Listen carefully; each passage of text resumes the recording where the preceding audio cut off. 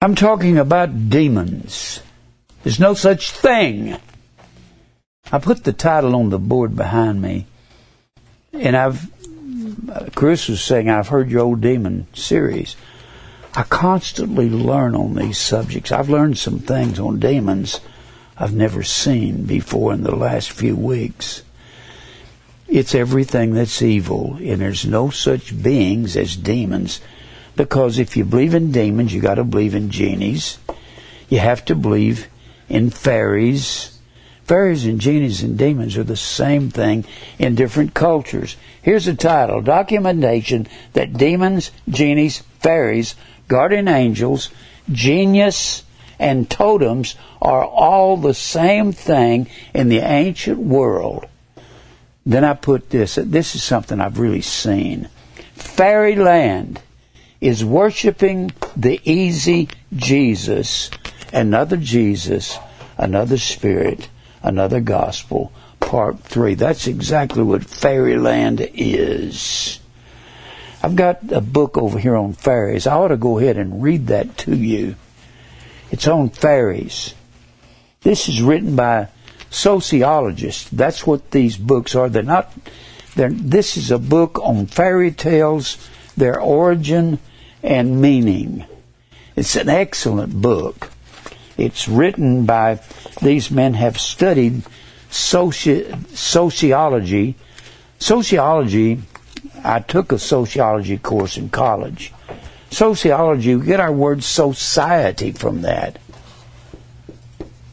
Society. And sociology, we get sociology from society. This is men that have studied society and their sayings and their attitudes all through the decades, or all through the, we could say, millennia. They've studied these things. Let me read something to you about that the Jesus, this easy Jesus that Paul talks about in 2 Corinthians 11:4 is about a fairyland. That's what it is. When you think of fairyland, what do you think of? You think of nice, fun, happiness, no hard times, no tribulation. It's what the preachers are preaching. Let me read this to you. This is fairyland. This is out of fairy tales. All the fairy tales, whether it's Cinderella, whether it's Rumpelstiltskin, whether it's Jack the Giant Killer, Jack and the Beanstalk, that's all demon tales or fairy tales. Cinderella, it tells you all about what it's about. Now this is fairyland, the dear sweet land of once upon a time, where there is constant light, summer days, and everlasting flowers. They never die. And pleasant fields and streams, and long dreams without rough waking. And you had such a good sleep. And ease of life. That's a fairy tale. Ease of life. I underlined that and highlighted it in orange when everything else is highlighted in yellow. You can see that. See what I did? Ease. That's where that orange says ease of life. The reason I did that, I'll tell you why in a minute. And all things strange and beautiful, where nobody wonders at anything that may happen, where good fairies are ever on the watch to help those whom they love, whom they like, where youth abides and there's no pain or death, and all trouble fades away. That's fairyland. And whatever seems hard is made easy. And all things that look wrong come right in the end. Roy Rogers ends up winning in the end. Or the good guy always wins. He never loses. And truth and goodness have their perpetual triumph. And the world is ever young. That's the easy Jesus and the good gospel. There is no tribulation. We must, through much tribulation, enter the kingdom of God. If there's no tribulation, there is no narrow way. We must, through much tribulation, enter. There is no persecution. Yea, and all that will live godly in Christ Jesus shall suffer persecution. D-I-O-K-O.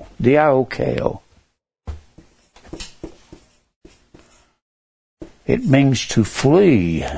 Just like Paul was fleeing every day for his life. They were running him out of town. They stoned him and left for dead outside of Lystra. There's no stoning and leaving for dead in fairyland. You understand that? This is a fairyland that we live in America. Let's all be good. Now, I know the Bible says there's none good and all men are liars. But let's all be good to each other and pretend. There was a radio show in the early 50s when I was a kid. Came on Saturday morning. Let's pretend. And it was all about fairy stuff, you know. That's the Jesus these preachers are preaching. It's a fairyland Jesus, isn't it? A nice Jesus. Let me read a verse out of the Bible to you. Moab has been at ease from his youth. Moab was southern Jordan, that's what we call it. Out of Moab came the worship of Shemash, and that was a demon god. It was a sun god. Shemash. If this is Israel, then over here is Moab and Ammon. And out of Moab, that polluted Israel, came the sun god Shemash. And when you go after an easy life, there's nothing easy about the gospel. Moab hath been at ease from his youth. He has settled on his lees. What in the world are lees? And how do they affect anything?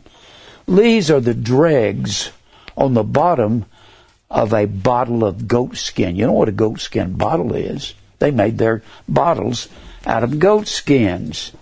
And in order, they got a strap here, in order to purify the grape juice, they had to empty from one bottle to another to get rid of the lees. The lees were the dregs on the bottom of the bottle.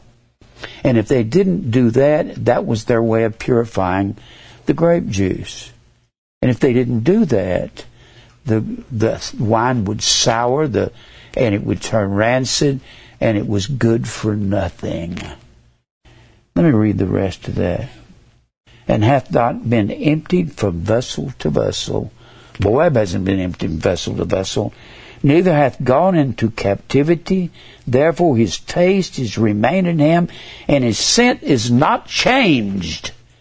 That's Jeremiah, the 48th chapter, verse 11. That's good to know. Now, I'm going to talk to you about this easy Jesus. There's a verse that's one of my... I got a sister-in-law. She's just dumber than a rock. She got on TBN. She's a Pentecostal, tongue-speaking, faith-healing Assembly of God. And my brother married her, and so he became one with them, but he don't believe nothing. She got on there one night and said, getting saved is easy. It's easy. No, it's not. You're ignorant if you think that. Look over here in 2 Peter. 2 Peter. Now this is 1 Peter, 1 Peter 4. It's talking about how we have to suffer when we are Christians and believers. This is not fairyland. Let me start here in verse 12. 4 and verse 12. Beloved, think it not strange, believers. Think it not strange concerning the fiery trial which is to try you. That word trial, the fiery trial, which is to try you. The word try is the word parosmos. P-E-R-O-S-M-O-S. P-E-I-R-A-S-M-O-S. Peirasmos means, it comes from Pira, P-E-I-R-A, means to pierce you. You'll be pierced when you go through the fiery trial by the thing that means to pierce is false teachers. Scorpions are false teachers. You find scorpions all through the New Testament. S-K-O-R-P-I-O-S. I've said this 1,000 times. If I've said it once, you got a noun and you got a verb form. Always look for the verb form. When you're looking at something in your concordance, look at the words before or after, because words are together. If you look at cosmos, that's the word world in John 3:16, means orderly arrangement. Look at cosmios. Cosmios. I look at words, it'll have all these words around it that are part of it. Or look up the word, when you look up cosmios and you go into Webster's dictionary and you look up cosmetic, and it means to decorate or adorn, and a woman fixes her face and adorns her face with her powder and what have you, you know. And that's what it actually means. You look at words before it and after it. So a lot of times, the verb form will be right after it or right before it. Always think of that when you're looking at words. When it says, akin to so-and-so, number 2536, look that word up too. You do a chain reference looking up words. And then, of course, the verb form of scorpion is scorpios. Scorpizo, S-K-O-R-P-I-Z-O. That's the word scatter. Scatter. And anytime you find the word scatter, scatter abroad. And that's what Babylon did. Came in and scattered Israel all over the face of the earth. And Scorpios means to pierce. And when they pierce you, they sting you and they make you numb. Some of them make you so numb they kill you. They're deadly. Some in the Middle East are very deadly. And you become numb. That's what the Bible says false teachers do. False teachers, they teach winds of doctrine. Winds. This is in Ephesians, the 4th chapter. They preach winds of doctrines that they're trying to deceive people with. Winds of doctrines. And they make you numb when they sting you.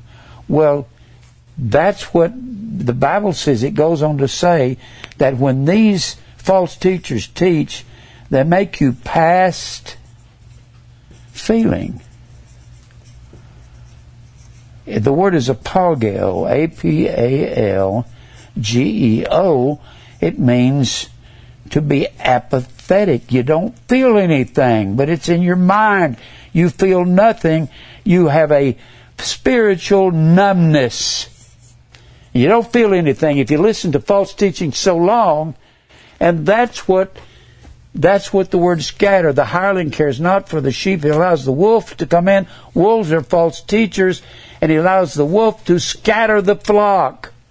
Wolves are false teachers. So false teachers are what pierce us. And they make us numb. Apalgeo.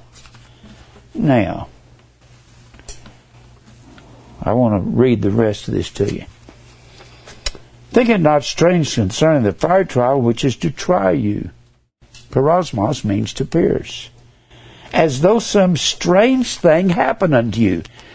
When you think that Christianity is a fairyland, the fire trial is not strange. It's a daily requirement. Strange is the word Xenizo, X-E-N-I-Z-O. And it's a form of X-E-N-O-S, which means a stranger or an occasional guest. The fiery trial is not a stranger to us. And it's not easy. That just galls me to hear somebody say, Christianity's easy. Just walk down the aisle and accept Christ and pray the sinner's prayer and you're home free. No, you're not. Your trial is just beginning to start. You're supposed to have a hard time. All Christians are supposed to be miserable at times. Did you know that? Tracy told me the other night. She said, one of the most comforting things you ever said to me was when you told me years ago that when I felt sad and discouraged, I was supposed to be that way. And you are. If Jesus was a man of sorrows and acquainted with grief in that 53rd chapter of Isaiah, and we're predestined to be like him, we're predestined to be conformed to his likeness, his icon, to represent him, or to be like him. If we're like him, we will be sorrowful and acquainted with grief when we go through all these trials. This is not fairyland. Like these preachers are preaching. If you just walk the aisle and accept Christ and come to our Bible studies where we preach free will and we have Christmas parties and we have pizza parties and we just have a fun time together, and isn't this a fairyland thing we do? That is just, it galls me to hear preachers preach that. Isn't that what they preach? It's not fairy tale time. It's disgusting to me. Let me read the rest of this. Rejoice inasmuch as you are partakers of Christ's sufferings. When Paul said in Philippians, the 3rd chapter, he said, "Oh, but that I may know him and the power of his resurrection and the fellowship of his suffering." Fellowship is the word koinonia. It's basically the same thing when we're predestined to be conformed, sumorphos. To be conformed is the word sumorphos. It comes from sum, which is a prefix on a word that instead of putting koinonia, you just put sum. It means to be blended together in fellowship. It's not quite like meta. Meta means to accompany. It can be meta, but meta can always be sum. Sum means to be blended together. Morphe means to be shaped as we're blended together in fellowship with other people that are suffering for Christ's sake. There's nothing like fellowship. That's why I have people call me from all over the country, say, I don't know what to do. I'm over here in California and I don't have any fellowship. I say, all I know to tell you is either move here, and if you can't do that, just join us on Wednesday at 2:30, 3 o'clock. We'll be fellowshipping, live streaming. You can join us Wednesday and Saturday at the same time. I don't know what to tell people. Fellowship, there's nothing like fellowship with people that believe the truth. This is our brothers and sisters that do the will of the Father. Let's go back to this chapter. Rejoice as much as you are partakers or fellowshipping with Christ's suffering, that when his glory shall be revealed, you may be glad also with exceeding joy. If you be reproached for the name of Christ. See, fairyland is not reproach. When they say there's no suffering, everything is daylight, and it's birds and the bees are flying and buzzing, and we're just all, and there's some little chorus in the background, and they're singing hallelujah in the background, and it's just a wonderful time in Jesus, isn't it? Don't you just love Jesus with all your heart? It's just dumb. Somebody does that to me, I want to slap them. Reproach. Oneidizo, Oneidizo, means to be infamous. Infamy is not happy, happy, smiley face, fun Jesus. That's not it. That's the other Jesus.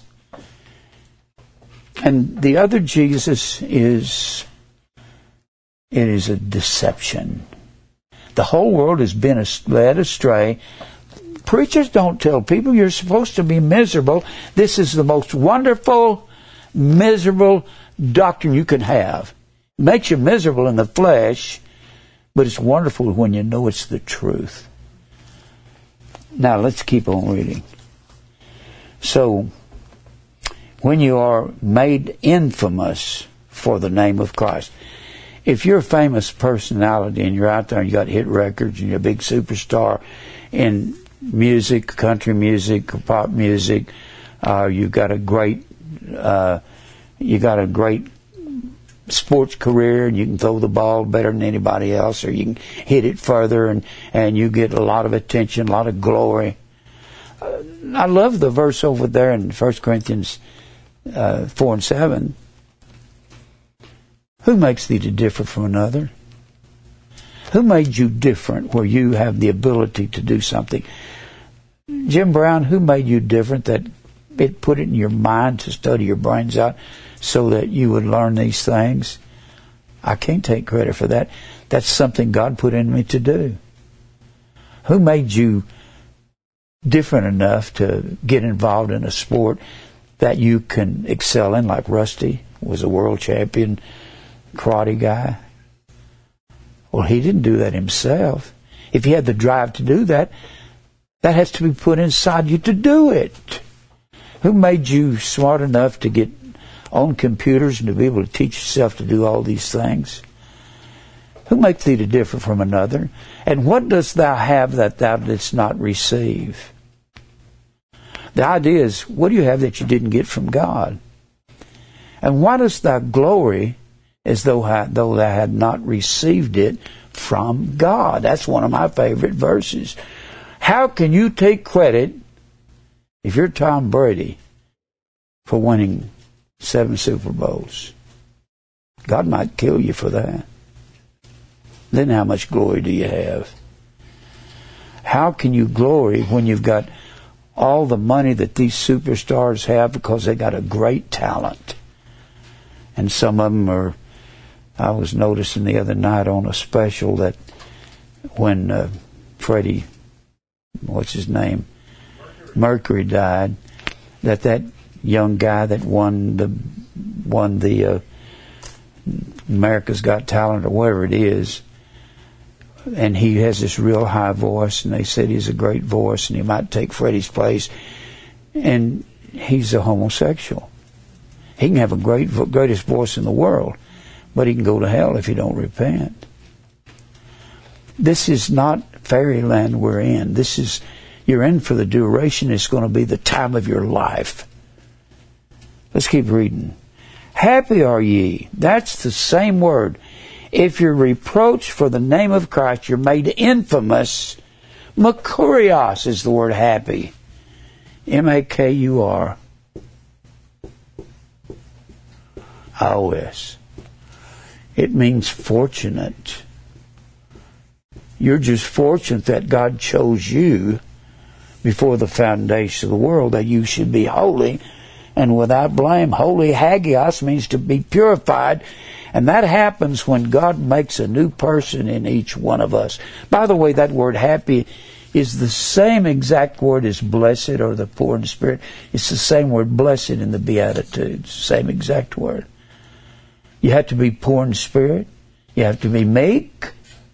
Meek doesn't mean to be a pansy. It doesn't mean be knock-kneed and kind of pigeon-toed, like walk around going, I'm just meek and I'm just, I can't help it, I'm just a Christian. That don't mean that. The word is praus. P-R-A-U-S. It means tame.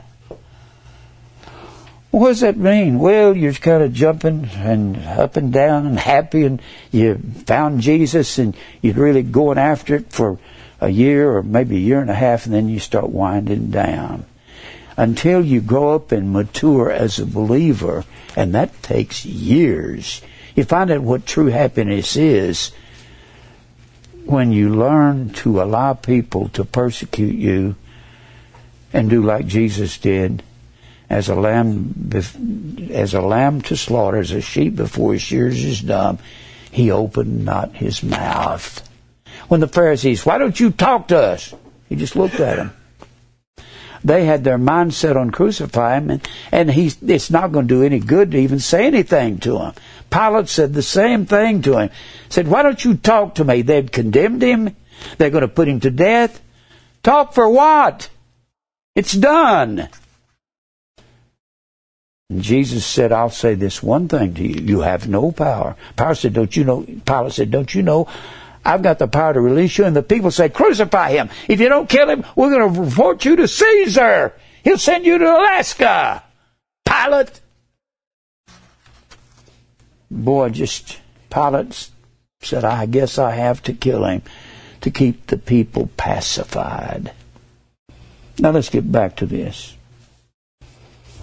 Happy are ye, for the Spirit of glory and God resteth upon you.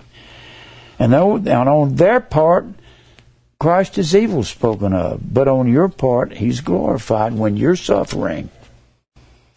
But let none of you suffer as a murderer, as a thief, or as an evildoer, or a busybody.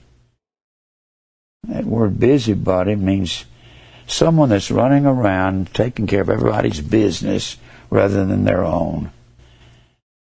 And in other men's matters. Stay out of other people's matters. If any man suffer as a Christian, let him not be ashamed. Boy, this sounds tough, doesn't it?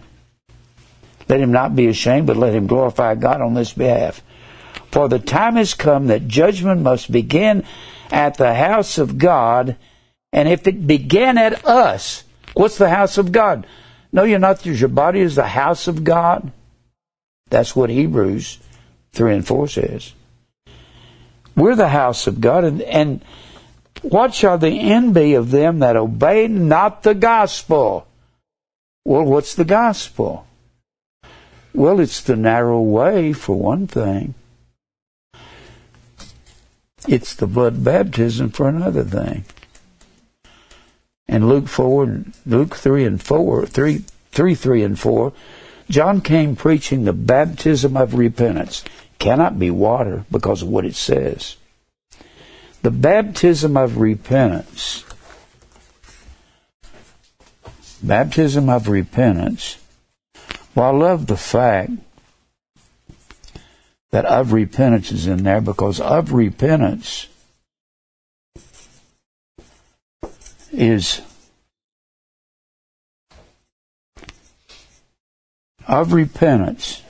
one word in the Greek, and it is genitive case. And it means that repentance owns baptism. Baptism belongs to repentance. It can't be water. For that fact, baptize comes from baptizo and bapto. And bapto, baptizo means to cover. And in your concordance, it will say baptizo C, and it'll give you a number that takes you to bapto. And it will say, under bapto, in your Strong's Exhaustive Concordance, it'll say to stain with a dye. You know, that really puzzled me years ago when I first saw that in a concordance. I thought, whoa, what? It means to stain with a dye. That's fantastic. I got to tell you the story again. We had a lady come in here, Marcella, and she was going to Southern Seminary in Louisville, Kentucky, one of the large Southern Baptist seminaries in America. And then Southwestern is another seminary in Fort Worth. These are the two largest, probably, Southern Baptist seminaries in the world. And she said that they announced that there was going to be the president of Dallas Theological Seminary coming to that seminary to give a talk, and they had the auditorium full of people. Said he got up there, the president of Dallas Theological, which is probably the most prestigious Baptist postgraduate seminary in America. Postgraduate means that's where you go after you graduate from Southwestern or Southern Seminary. That's where you go to get your doctor's degree. And probably some of the most brilliant people in America have gone there. And she said that he got up and said, "Baptize does not mean to dip in water or to sprinkle water." This president of Dallas Theological said, it means to cover something with a stain or a dye. And a blood baptism was a martyrdom or a death. Now, whether people like that or not, this brilliant mind got up there and said that. And Marcelo said, I left the auditorium. He said, I never heard anybody say that but you, Jim. Never heard anybody say it. I haven't either. She said, I was walking across the campus. And she said, he was walking right towards me. And I said, Dr. So-and-so, can I ask you a question? He said, yes. She said, if that's true about baptism, why are all these Baptists dipping people in water all over the world? He looked at her and he said one word. He said, tradition. That's it. Just tradition. It don't mean that. And the fact that you've got of repentance, genitive case means it is possessive. It's possessive of baptism. And a blood baptism was a death. And that's what, so what does the Bible say here? If any man suffer as a Christian, let him not be ashamed. The time has come that judgment must begin at the house of God. If it begin at us, the gospel is God's judgment. The gospel is the narrow way. The Bible says so. John came preaching the baptism of repentance as it was written in the book of Isaiah. It says Esaias, but that's the way they would write Isaiah in the Greek, translated over. As it's written in the book of Isaiah, it's talking about Isaiah 40. Isaiah the 40th chapter. And then the Bible says in Mark, the first chapter, the first verse, the beginning of the gospel.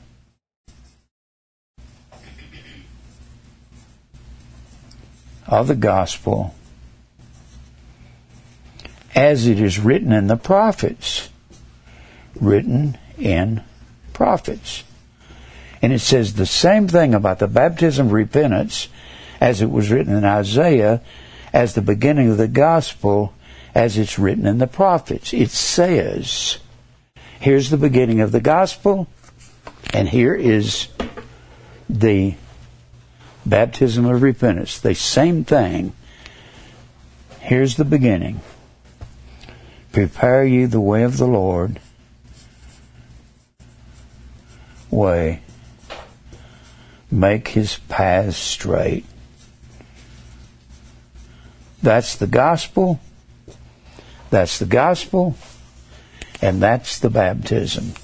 If the gospel equals the baptism, and the way is hodos, that's the narrow way, and that is the gospel that we have to preach to people. And if we tell people you have to die, a blood baptism was a death, a martyrdom, and narrow is the word, the narrow way. There's two ways, a narrow way.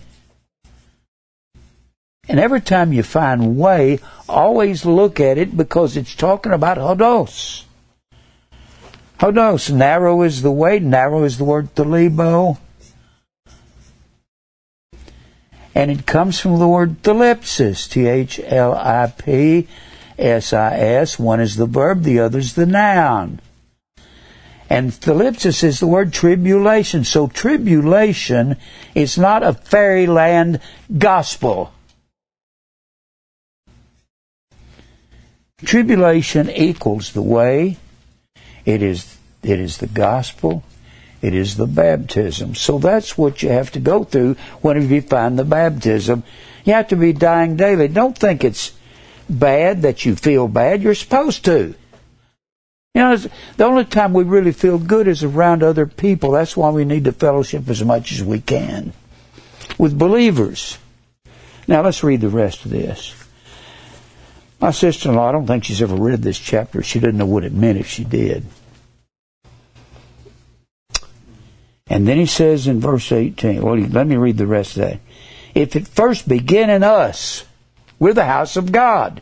When it says that judgment must begin at God's house, in Hebrews it says that we're the house of God. What shall the end of them that obey not the gospel, or they obey not blood baptism, or they obey not the narrow way, which is the gospel? It all equals to each other, doesn't it? And then he says these wonderful words that I love this whole chapter for. If the righteous scarcely be saved, it's not easy, scarcely. Mogis. It's a form of molus, means with great difficulty. It's not easy. It's not that fairy tale Jesus. It's not it. Do you realize how few people are probably saved in America and how deceived most of them are that go to these churches? They're just deceived. They're not going.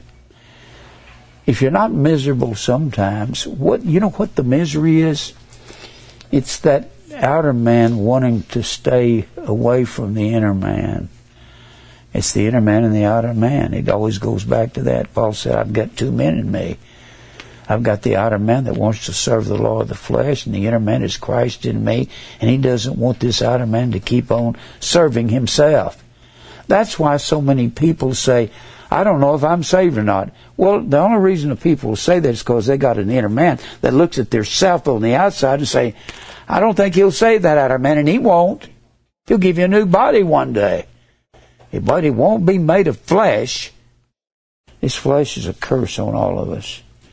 Wherefore, let them that suffer according to the will of God. You'll be suffering tribulation and trial, being reproached, people making fun of you, laughing at you, and it'll make you feel bad. You're supposed to. I was talking to somebody yesterday, and I said, just because somebody dies, it don't mean you're not supposed to feel bad, but it's still the will of God, because He's got everybody's time set when they're going to die. He's got their suffering set when they're going to be in a hospital or a sickness bed. Now, let me get back to this demon thing. I don't know if I'm ever going to be able to get through this. I'm trying to show you the difference between the real Jesus and the other Jesus, which is a fairy tale Jesus. It's a fairyland. I'll read some more out of that book. They've even got in here, they've got about Cinderella, Jack and the Beanstalk, Jack the Giant Killer. They got the stories and what they mean. It's all sun and tree worship is what it's about. All of it. They invented it, and it's told in different stories in different ancient cultures. Now, let me read something here I've got. I want you to understand what this is all about. Let me erase this so I can put some of this on the board. Y'all got that title there, don't you? Fairyland. And we're talking about fairies and demons are the same thing. I've got to tell you a story about when I was young. Boy, there's a story in that. When I was about 25 years old, I went to see a movie. I looked it up last night to see what year it came out. I looked up on the internet, and it came out in May of 1964. Just a few days later, I turned 25. And I don't remember where I saw it, but it was a movie called The Brass Bottle. and it was starring Burl Ives, and he was a genie in this movie. And they said some things in this movie that shocked me. I went, whoa. Because I had somehow defined, I knew that Solomon had something to do with genies and with demons. And I had heard the stories. Let me erase this. I'd heard the stories that Solomon was master of the demons, and he was master of the genies. And Burl Ives was an old folk singer. You remember him? Great big fellow, and he sang a song that was actually a hit record during those folk music days when Peter, Paul, and Mary was out, and it was called "A Little Bitty Tear Let Me Down." Remember that? Little bitty tear let me down. Something about act as a clown. I had myself made up to be a clown, but a little bitty tear may let me down. You remember that? That was Burl Ives. And he was an actor. In fact, he was called Big Daddy in that old movie, Cat on a Hot Tin Roof. And him and Paul Newman and Elizabeth Taylor and that. But Burl Ives was a genie in this movie. And somehow this star of the movie, who was the hero, that was Tony Randall, got a hold of this brass bottle, and the genie come out. And this is a comedy. And Barbara Eden played in the movie, but she wasn't the genie. The genie, I Dream of Jeannie, was a spin-off of this movie, and she became the genie in the TV series. And Burl Ives, as the genie, kept talking about Solomon and the blue gin. And I went, whoa. And I have remembered that. And he pronounced it S-O, or S-U-L-E-I-M-O-N, I believe it is, M-A-N. Solomon and the blue gin. Later on, I got to studying gin. And that's plural for genies. Genie. We say G-E-N-I-E. And genies, we get the word genie from the word gene. Your genes is your ancestry. That's your makeup. Makeup. And everything in among the genies, you had good genies and bad genies. Your whole idea, you had good demons and bad demons, good fairies and bad fairies. They're good on both sides of the fence. That's called dualism. Anytime you you read something about dualism is good versus bad.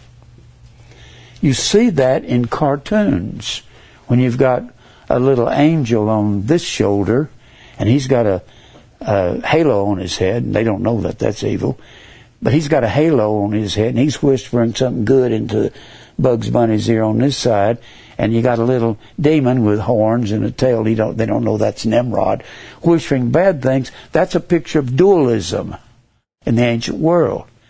And they had good demons and bad demons. If you got a good job, it was a good demon that got it for you.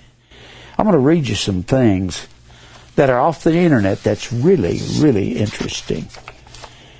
Let me see. Where do I start with this?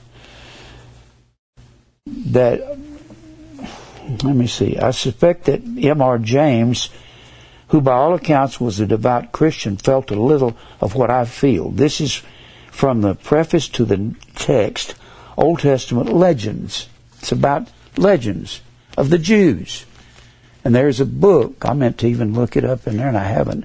I've got a series on Legends of the Jews by, what's his name? Ginsberg. Being stories out of some of the less-known apocryphal books of the Old Testament. What sort of tales are they that are told in this book? The story that I retell below of King Solomon and the demon Epaphras, Ephippas, and they had names for him.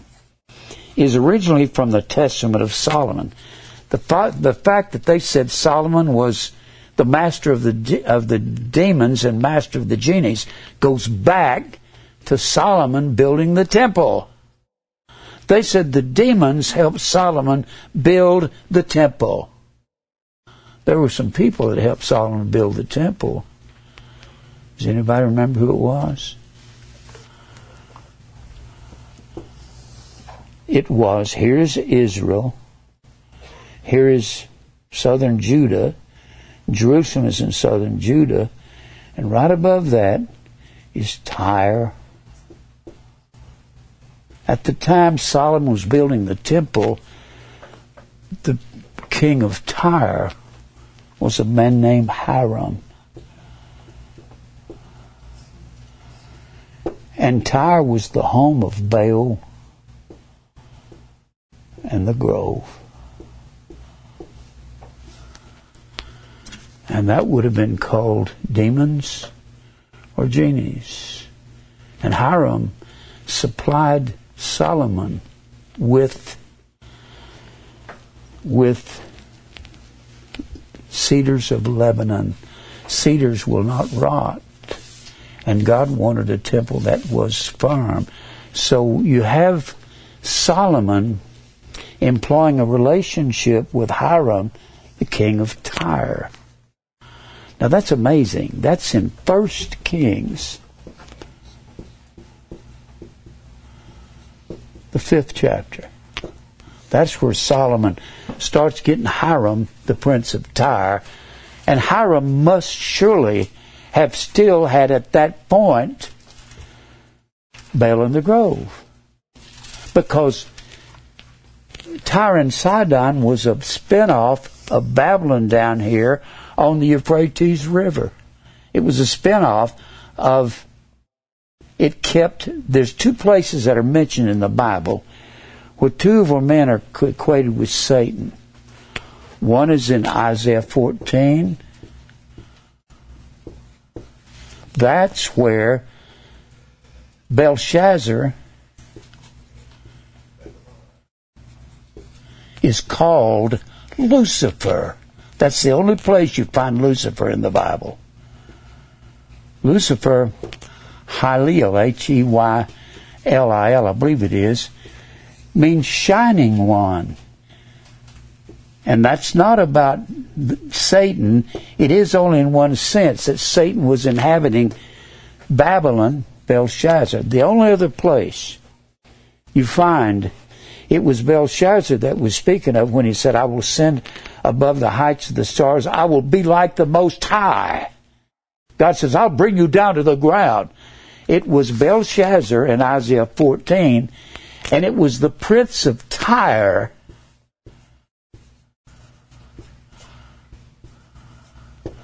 in Ezekiel,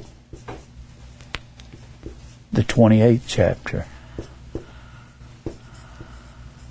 And it's talking about the prince of Tyre. Hiram was the prince of Tyre at the time Solomon was building the temple. I believe that has something to do with the convolution of saying the demons or the genies were helping Solomon build the temple. What's amazing, Solomon got off base because this is in 1 Kings, the 5th chapter. He finishes building the temple in 1 Kings, the 9th chapter.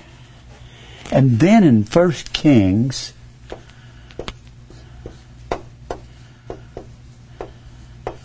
the 11th chapter, Ahab is king of northern Israel, and Ahab marries Jezebel, whose father at this time is Ethbaal. Ethbaal means with Baal. Well, he would have the same office as Hiram would have over here. Was there some influence to make Ahab marry Jezebel, and she brought her demons or her genies down into Israel, and Ahab built temples for Baal in the grove, and they were genies or demons by any other title? You see what I'm saying here? They have invented all of these tales. I think I needed to kind of give you that first so you can understand this. So when Ahab, I've got that in the wrong place. Solomon. I've been thinking about this all week. It's just like Chris said, you've taught on this before. I haven't taught this before. Not what I'm teaching today. I begin to see this. In 1 Kings 11, Solomon marries 700 strange wives. 700 strange women. It don't mean they're weird. It meant foreign women. If they're foreign, and one of those women was Pharaoh's daughter. So he had to be bringing in Isis and Osiris and all those other gods, Amun-Ra. Just a list of them went on and on. What gave him the idea to do that? You think maybe when he was being friendly with Hiram, and Hiram liked Solomon, and the Bible says he even loved David, Solomon's father. Maybe that's the demons that the fairy tales got a hold of and talking about. And then, in 1 Kings 11, Solomon marries all these women, and that's the reason God splits the kingdom into northern Israel and southern Judah. Because Solomon did this. 700 strange wives and 300 concubines, which are secondary wives, and he can have babies by all of them. He could have sexual intimacy with all of them. You think maybe Hiram had something to do with his feeling that way? And then, why do you think Ahab, now this is in 1 Kings the 11th chapter, this is in 1 Kings the 5th chapter, and then you have 1 Kings the 16th chapter. And that's where Ahab is the king of northern Israel. Ahab. And God has split the kingdom because of what Solomon did here. So the king of northern Israel at this time, northern Israel is just up here on the border of Tyre and Sidon. And that's what we call Lebanon. Lebanon. And Lebanon comes from Lebanah. And that's one of the words moon. They were the moon worshippers over in the pagan countries. And the moon was the crescent moon. And you find that on the flags of the Turks. You find that also on the fezzes of the Shriners. That's the crescent moon, and that's paganism. So you think maybe Ahab looked at what Solomon did, and Solomon was listening. You know what he probably did? He was just like Jehoshaphat. When Jehoshaphat, king of southern Judah, and when Ahab, king of northern Israel, wanted to go fight Ben-Hadad of Syria, and Ahab is evil, and Jehoshaphat is righteous, a good man. And Ahab goes down to here to Jehoshaphat and says, "You're a Jew and I'm a Jew and you're king of southern Judah." That was the promised lineage down there. That was the lineage of David. And northern Israel was 12 tribes that whoever could conjure up an army, if they could fight and win, you could be the king of northern Israel. You had to be of Judah to be the true king. That's these guys here. Here's the true lineage. Solomon, Rehoboam down here. Except for that witch there, Athaliah. She was the daughter of Ahab and Jezebel. And out of this is northern Israel, and there's no particular blend or lineage to that. That was ruled by Ephraim of northern Israel. Then, let me see here. Then you get over to 1 Kings 16. Ahab marries Jezebel, and Ahab builds temples in the 16th chapter. Temples for Baal and the Grove, which are demons by any definition, which are fairies, which are totems, Baal and the Grove. And that really splits, that makes God extremely angry, and then God decides to kill Ahab when you get in the 22nd chapter. He kills him in battle. Then we get into 2 Kings, he has a man named Jehu kill kill Jezebel, Ahab's wife. And then same guy, Jehu, ends up killing Athaliah. Another story. Let me read some of this about demons, Solomon and the demons. Perhaps I've now said enough to show what sort of tales are told in this book. Some of them told for the first time in English. They're saying that these tales, these fairy tales, were around a long time before we had English. They are not true, but they are very old. Some of them, I think, are beautiful, and all of them seem to me interesting. The story that I retell below, King Solomon and the demon Ephippas, is originally from the Testament of Solomon. That's probably, I believe that's in one of my Apocrypha books. I've got Apocrypha and the Pseudepigrapha. You cannot trust those as... I'm going to check out my Pseudepigrapha if we've got that got something about the demons and Solomon and that. The text which describes the first person how King Solomon gained power over the demons and forced them to build the temple in Jerusalem. That could be a convolution of Hiram bringing all that wood down here. It's just a convolution, except he didn't force him to. Hiram volunteered, and he was real friendly with Solomon. In fact, look at that real quick, like. Look at 1 Kings 5. And you can you got to read the Bible slow and pay attention to what it's saying as you read along. And if you can see these, 1 Kings 5 is about Hiram joining up with, and you know that Hiram puzzled me for years, why Solomon would do that. As I was reading this, I couldn't figure out, why would Solomon go in with sun and tree worshipers? They weren't perfect. Those kings weren't. Why would he marry all those women? You think he might have looked at his father David when he had all those wives that he had? And David had a whole bunch of wives over there in 2 Samuel, I believe it is. It names his wives, names who they were and who their sons were. You remember that he had, his firstborn was Ammon, and his secondborn was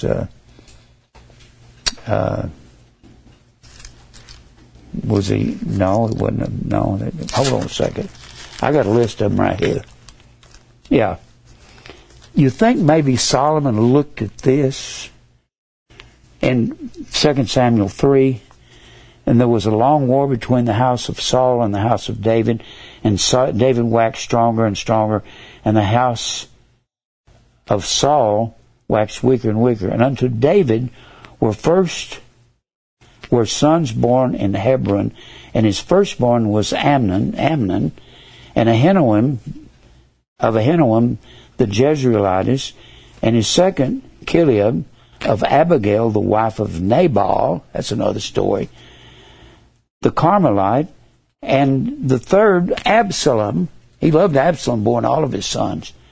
The son of Maacah, the daughter of Talmai, king of Gesher, and the fourth Adonijah, the one who tried to steal the throne from Solomon, the son of Haggith, and the fifth Shephatiah, the son of Abital, and the sixth Ithram by Agla, David's wife.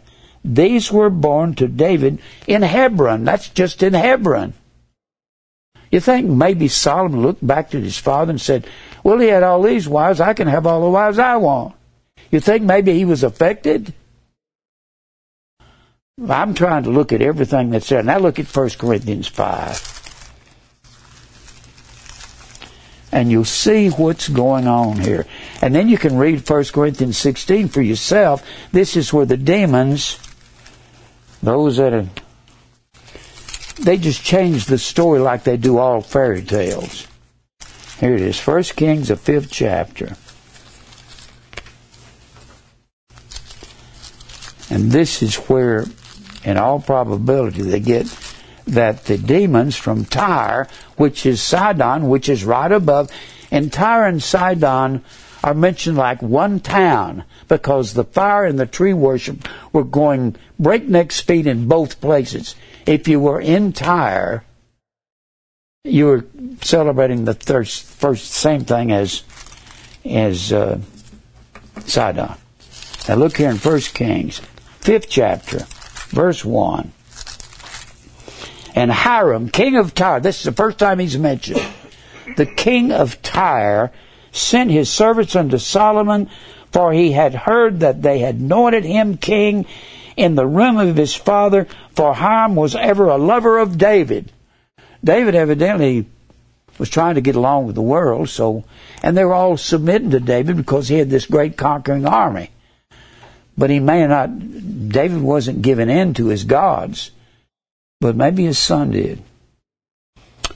And Solomon sent to Hiram, saying, Thou knowest how that David my father could not build an house unto the name of the Lord his God, for the wars which were about him on every side. David is forbidden in 2 Samuel 7 and 5 from building the temple because he was a man of blood. And also in 1 Chronicles 22 and 8. Until the Lord put them souls under his feet. Then you have Hiram mentioned. Down here in verse 6, if you notice, Sidon is mentioned in the same text as Tyre, because he says the last phrase of chapter 6, there is not among us any that can skill to hew timber like the Sidonians. So Sidon and Tyre are basically the same. And that's not the only time they're basically the same. Then you've got Hiram in the next verse. Came to pass when Hiram heard the words of Solomon that he rejoiced greatly and said, Blessed be the Lord this day, which hath given David a wise son over his great people. In verse 8, and Hiram sent to Solomon. Verse 10, and Hiram gave Solomon cedar trees and fir trees according to all that he desired. Verse 11, the last phrase, thus gave Solomon to Hiram year by year 20,000 measures of wheat and so forth. They were changing monies. And then when you get over here, you got Hiram in the 18th verse, you got Hiram in the 12th verse of this chapter, and you got Hiram in other places here. But when you're going over here to the 7th chapter, verse 8, and his house where he dwelt had another court within the porch, which was like work. Solomon made also an house for Pharaoh's daughter, which he married. But it doesn't tell you he married her here. It tells you in that 11th chapter of 1 Kings that he marries Pharaoh's daughter. Were they confused and mixed up? I guess. David had committed adultery and murder, and David was a man after God's own heart, and he repented. If you think these guys were all perfect, they wasn't.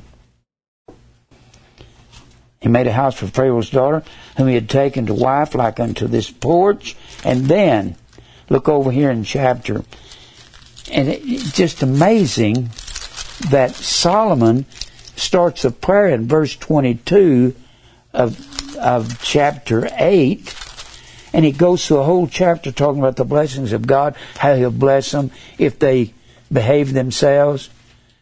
And he goes off the wall, and they finish the temple in chapter 9. And then if you look at chapter 11, then Solomon goes berserk. But Solomon was beloved of God. Was it God's will that Solomon built the temple? Absolutely. Was it God's will before the foundation of the world? Yes. Well, was it God's will that Solomon built the temple? And if it wasn't, it was from the beginning that he built the temple. But Solomon was Bathsheba's son. So, if David hadn't had an affair with Bathsheba and gotten her pregnant, and then that baby died there in the 12th chapter of 2 Samuel, and then later on she has Solomon. If David hadn't committed adultery and murder, you talk about the sovereignty of God, then this all wouldn't have taken place. Figure that out. Nothing would have happened the way it was supposed to happen if God hadn't been in charge. And then if you go over to the 16th chapter, well, let me read a little bit out of the 11th chapter. And King Solomon loved many strange women. Nokri, N-O-K-R-I-Y. Foreign. Adulterous. Alien. N-O-K-R-I-Y. I love seeing these puzzle things that come together. N-O-K-R-I-Y. That's the strange women you love. And the Bible says in Nehemiah the 13th chapter that these strange women pull Solomon's heart away from God. And God told them not to marry the strange women. That meant they women that served Baal in the grove. And King Solomon loved many strange women together with the daughter of Pharaoh and women of Moab, where they worshipped Shemash, the sun god, and Ammonites, where they worshipped Molech, the sun god, and Edomites, which were the descendants of Esau, just south of Israel, and Zidonians, where we worshipped Baal in the grove, and Hittites, and many other gods. And of the nations concerning which the Lord said unto the children of Israel, ye shall not go into them. What was Solomon? What was he thinking? Duh.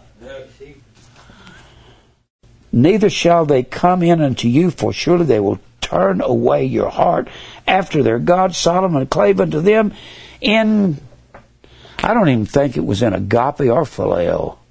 I think it was in eros.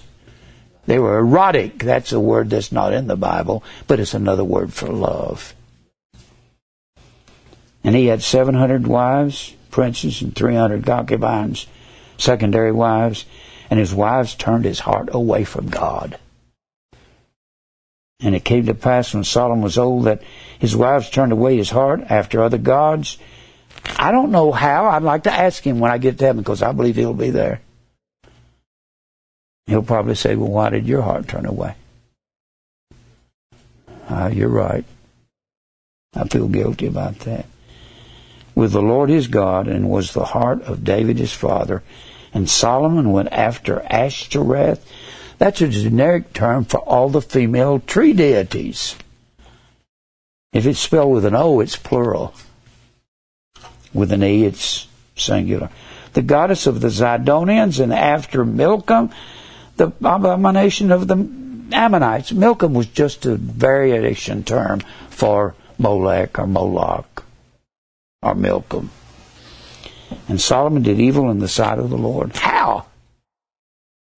He was so humble when he said, Lord, I'm too young to rule this size so great a people. And God says, he said, give me wisdom so I can do this. He lost his wisdom here, didn't he?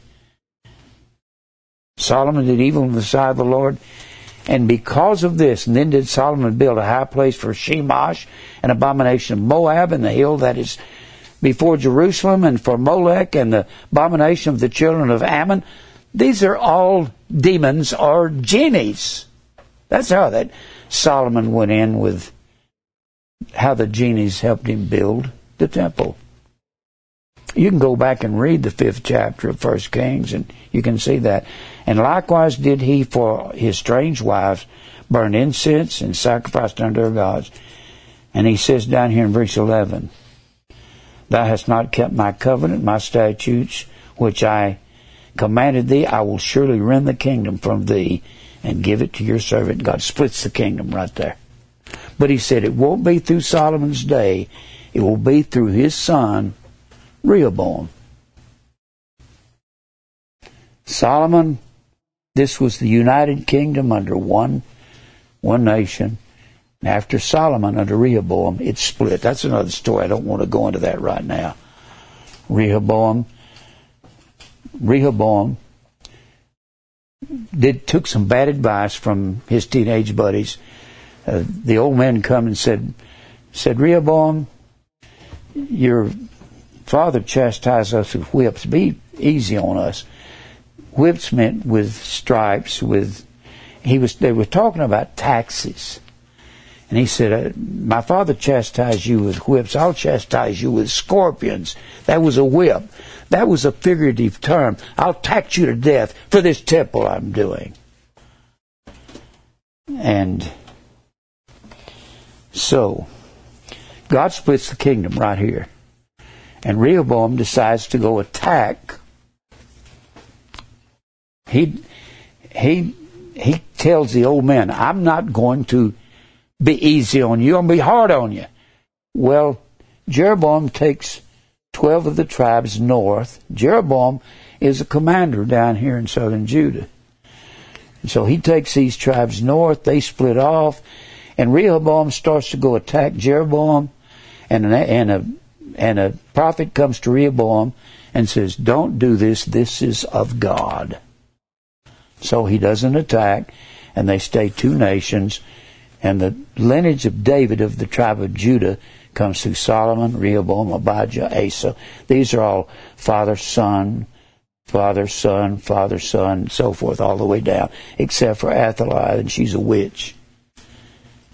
She was an evil, wicked woman. If anybody deserves to go to hell, it's her. Now, then go over here and look at, I'm kind of just pointing this out. I can't go into all this in detail too much. You go to the 16th chapter of it, this 5th chapter of 1 Kings, and the 11th chapter of 1 Kings, where Solomon marries all these women and goes after all of these demons and genies that helped him build the temple. Except they really did help him build the temple, but they weren't genies and demons, they were real people. And here in the 16th chapter of 1 Kings, down in verse 29, in the 38th year of Asa, king of Judah, began Ahab, the son of Omri, to reign over Israel. Israel, since they split, when it talks about Israel, it's talking about the 10 northern tribes. When Asa, it says, when Asa, in the 38th year of Asa, king of Judah. Here's Asa, king of Judah. That's when Ahab starts to reign in northern Israel. And this is where the demons come from. I'm going to read through all of this when I have time. Then he says here, let's read a little bit about Ahab. Ahab, the son of Omri, did evil in the sight of the Lord above all that were before him. And it came to pass, as it had been a light thing for him to walk in the sins of Jeroboam, the son of Nebat. What a name, Nebat. Don't name your kid that. They'll make fun of him in school. As it became a light thing for Ahab to walk in the sins of Jeroboam. What was Jeroboam's sin? When Rehoboam going to go attack Jeroboam, and he doesn't attack, Jeroboam says, I've got to do something to keep these people from going back and to joining Rehoboam in the kingdom of Israel. So he built a golden calf, And he told the people in northern Israel, behold, the gods that brought you out of Egypt. He didn't even say the golden calf was a god. He just reduced Jehovah God to a golden calf. And so the golden calf from then on was more or less a title deed to northern Israel. That's why when you get down to Jehu, and he's going to go kill the 70 sons of Ahab and kill Athaliah, that witch, and he's going to go kill Jezebel, who was married to Ahab, does that in 2 Kings. And when Jehu, he does a great thing. He removes all the Baal and Grove gods in Israel, except didn't remove one thing. He didn't remove Jeroboam's golden calf. I was so disappointed when I found that, but you know why he didn't? That was the title to northern Israel. If you dissolve the golden calf, then northern Israel goes join southern Judah. And you're going to have them split till the end of time. Because we find that in the 37th chapter of Ezekiel, where they'll be brought together at the end of time. There'll be one nation at the end. They're one now. If that's of any encouragement to you. Now, so, Ahab does evil in the sight of God. And it came to pass, in a light thing, verse 31, for him to walk in the sins of Jeroboam, the son of Nebat, that he took to wife Jezebel, the daughter of Ethbaal, king of the Zidonians, and went and served Baal and worshipped him. And he reared up an altar for Baal in the house of Baal, which he built in Samaria. Samaria is northern Israel. And Ahab made a grove, and Ahab did more to provoke the Lord God of Israel to anger than all the kings of Israel that were before him. Now that's what I want you to see. Let me go back to reading some of this paper, okay? Now, King Solomon gained power over the demons and forced them to build the temple in Jerusalem. Dates back to somewhere between the 1st and the 5th centuries of the Christian era. That's not true. Not the 1st and 5th century of CE. That's Christian era. Common era is what we call it. It is of Greek, probably Christian origin. And I blotted out Christian, I put Catholic origin. In addition to translation in the Old Testament legends, Dr. James also wrote a couple of commentaries on the Testament of Solomon. I need to check that out in the Apocrypha. Available here and here.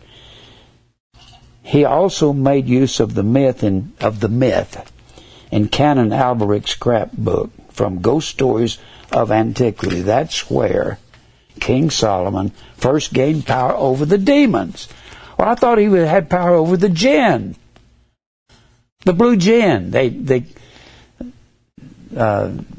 Burl Ives kept talking about the blue jinn through the brass bottle. It's funny. Y'all can see the convolution, can't you?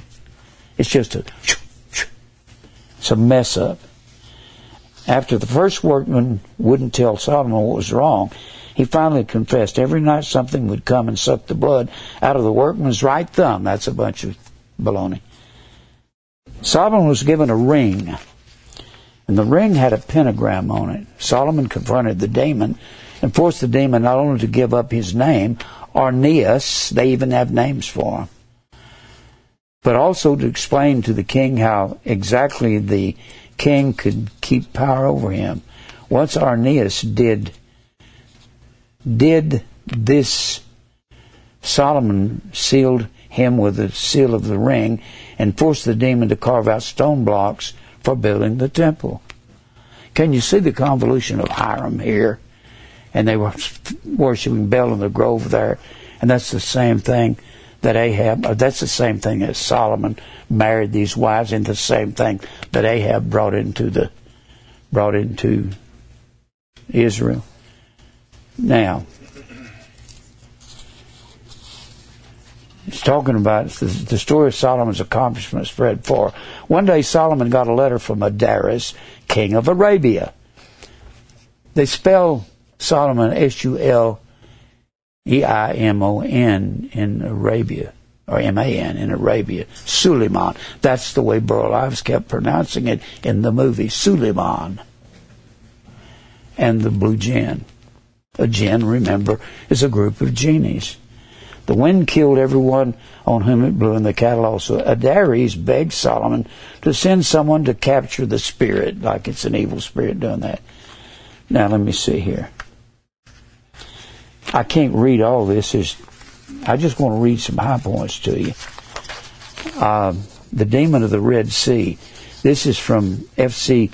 Conybeare's 1898 translation of the Testament of Solomon. I'm going to have to look at the Testament of Solomon because it's got something about the demons there. There's no such thing as demons or genies. If there's one, there's the other.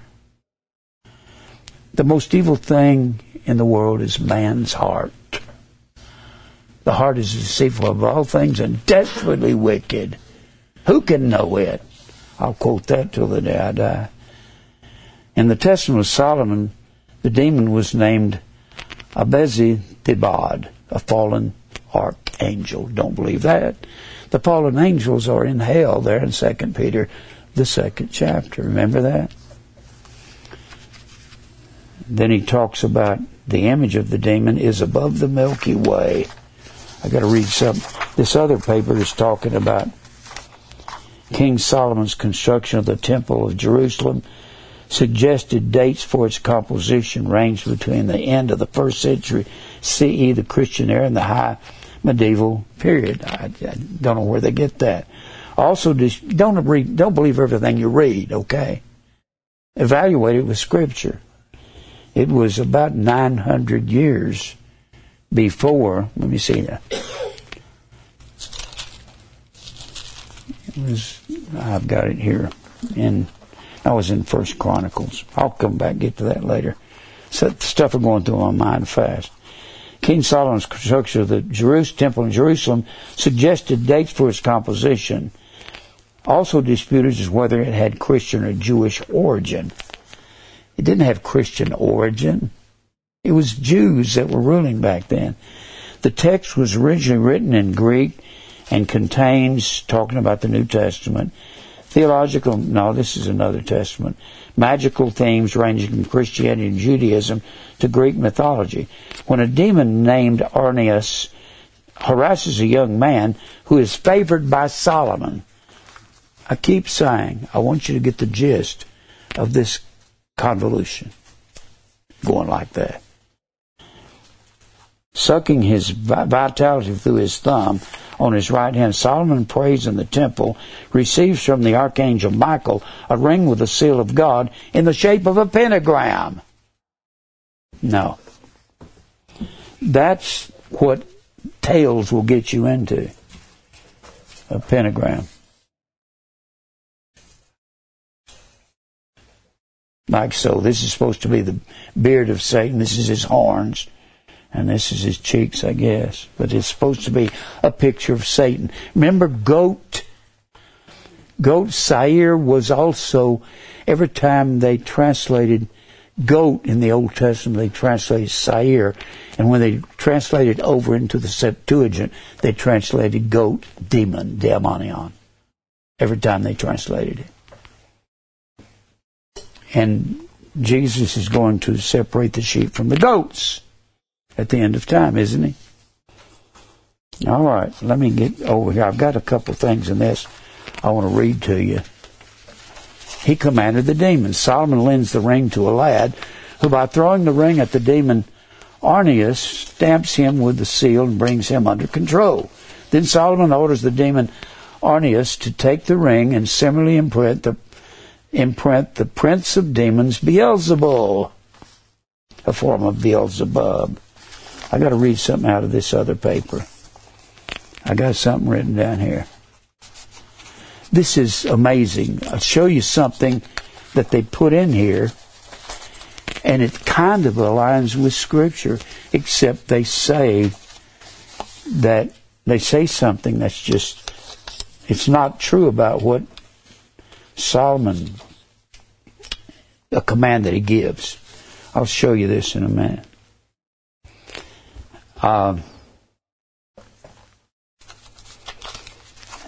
You realize how hard this is to organize this and get this thing straightened out. All right. The original genie, or jinn, was, of course, being a different color. Remember I said he was talking about Suleiman and the blue jinn. Was a different color stemming from the hazy past of ancient Arabian paganism. Muslim tradition. When you think of Arabian, you're always thinking of genies and flying carpets. I'm looking for the flying carpet somewhere in this thing and see what it represents. Muslim tradition enriched the jinn's profile by adding it to features derived from the demons. They interconnect demons and genies in the Hastings Encyclopedia of Religion. You look at fairies. I've got an article on fairies. It's about 12 pages out of Hastings, and they've got demons and genies and jinn all interconnected in the same article. There's no demons. That's just some Pentecostal thing. And it didn't start with the Pentecostals. It started way back a long time ago.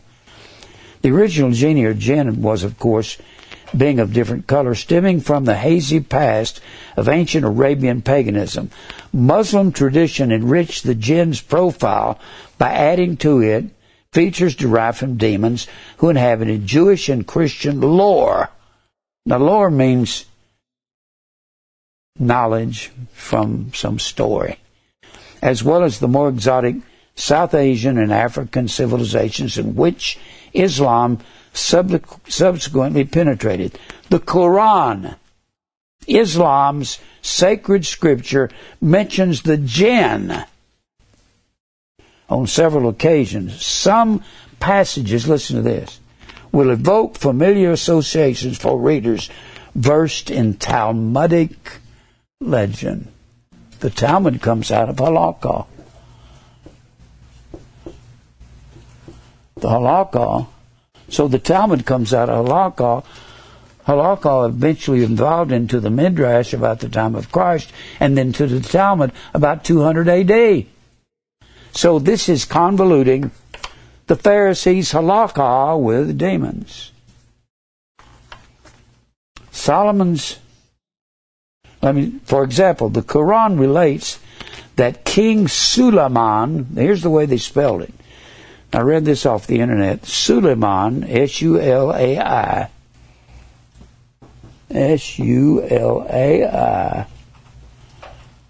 L-A-I-M-O-N. M-A-N, excuse me. M-A-N, and that's the way Burl Ives pronounced it in this movie. And then it has in parentheses, Solomon. Master of the languages of the creatures, allowed him to regiment the host of humans, birds, jinns under his command. I'm running out of time.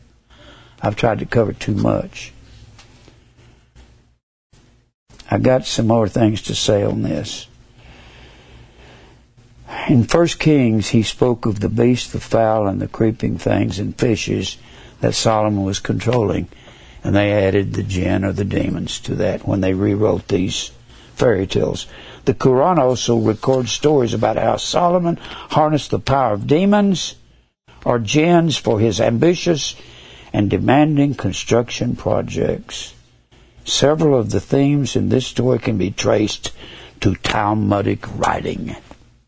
That's the Pharisees when they were the rabbis of the Babylonian synagogue. But they were in Babylon, exposed to Arabic languages and culture and customs. And I'm sure they brought it back to Israel when they came back. When he was impersonated by the demon King Ashmedai and removed from the throne in this early prototype of the prince and pauper motif, the real king was forced to wander the world as a beggar. That's something that's born out of Scripture. When Jesus said, what if this, when when he was asked, who is this? Peter asked, who is this that you're talking to? And Jesus said, what is that to thee if he stays till the end of the world? Well, the old fairy tale comes out of that phrase that there's a prophet walking throughout the entire world that Jesus said would be here till the world comes. And they made a fairy tale out of that. Do y'all realize how much fairyland we're living in? We're living in a nice, easy Jesus. And it's got fairies, and they want you to have all that you want. And every one of them, what are they doing? Fairies distribute fortunes. They always got a gold pot at the end of a rainbow, don't they? And that's a leprechaun that does that, and that is a fairy. They had good fairies and bad fairies. You ever heard of the brownies? A brownie was an evil, wicked fairy, and it did nothing but do evil to you. Well, that's just a bad person, that's what it is. And the amazing thing is Solomon Ashmedai resurfaces along the legends of 1,001 Nights. All of us are familiar with the propensity of genies to get stuck inside lamps and jars. But we've talked about that, hadn't we? In the least one instance, the genie claims to have been placed there by none other than King Solomon, who was sent to minister to seize me, and his visor had me bound and brought me against my will to stand before the prophet Solomon as a suppliant. When the jinn, or the genie, or the demon, refused to proclaim his faith in God, Solomon had him imprisoned in a jar. Where was the vampire put? In a bottle. What is a familiar spirit? Bottle. And they learned ventriloquism, pretend to talk to the dead in those bottles, which was sealed with lead and stamped with a royal ring, inscribed with God's name. And listen to this, and he was cast into the ocean. And every time Babylon goes down, she's cast into the sea. In Jeremiah 51, Revelation 18, Revelation 8, a burning mountain was going into the sea. And God says, I'm going to make her a burnt mountain. And then they wrote all of this fairy tale, demon tales about it. It's insane. I've got something I'm going to wait till next week to give you, because I'll give you. It's what Solomon commanded Benaiah to go and put a demon in check. But it wasn't a demon. Benaiah was Solomon's head of his army. When Joab ceased to be the head of David's army, Benaiah steps in. Solomon and Benaiah is one of the most super fighters in Israel. And he tells Benaiah, go lay hold on this demon. Solomon told Benaiah to go lay hold on Joab, the murderer. If there was a demon in Israel, it was Joab, David's nephew. I'm going to go through Joab next time. I've run out of time. I can't teach all this all at once. It's too much. If I could stand here about 5 hours, I could give it all to you. Not all of it. I'll give you what I've got up here.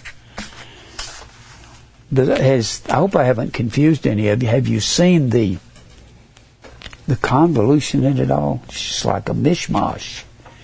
You don't have a lie without having an element of the truth. Can you see that?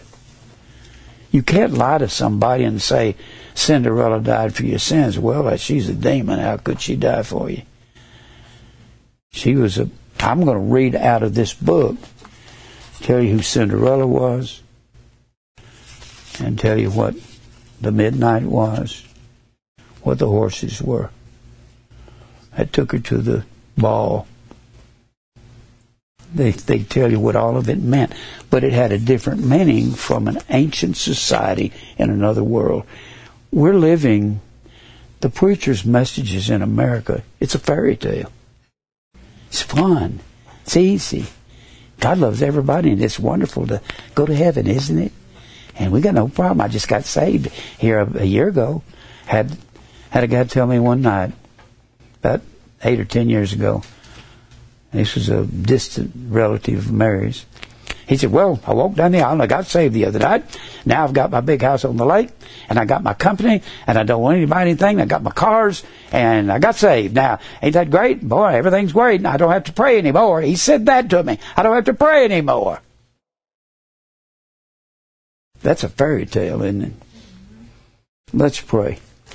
Lord, thank you for your truth. Sometimes it is so difficult to put it out and say it all, Lord. I feel so inadequate and insecure to be able to say your truth the way you've got it laid out. There's so much we don't see, Lord.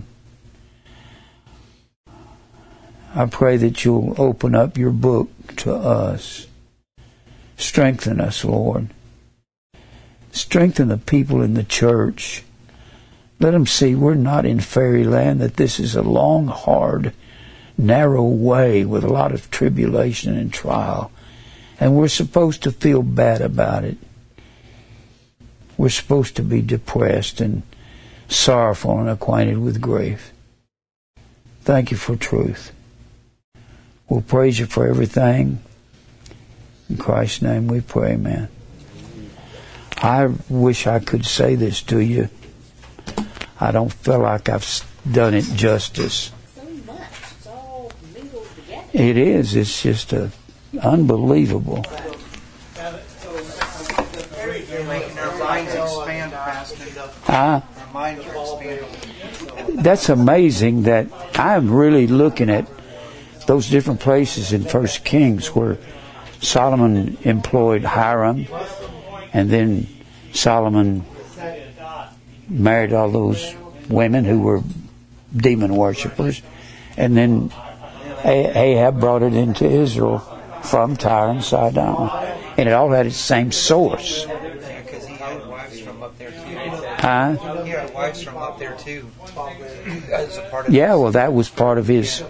They all served the demons, all of them, and the demons did help Solomon build the temple in one sense. They were all sun and tree worshippers. Right. Hiram's people were, even though he liked. There had to be some compromising on David's part.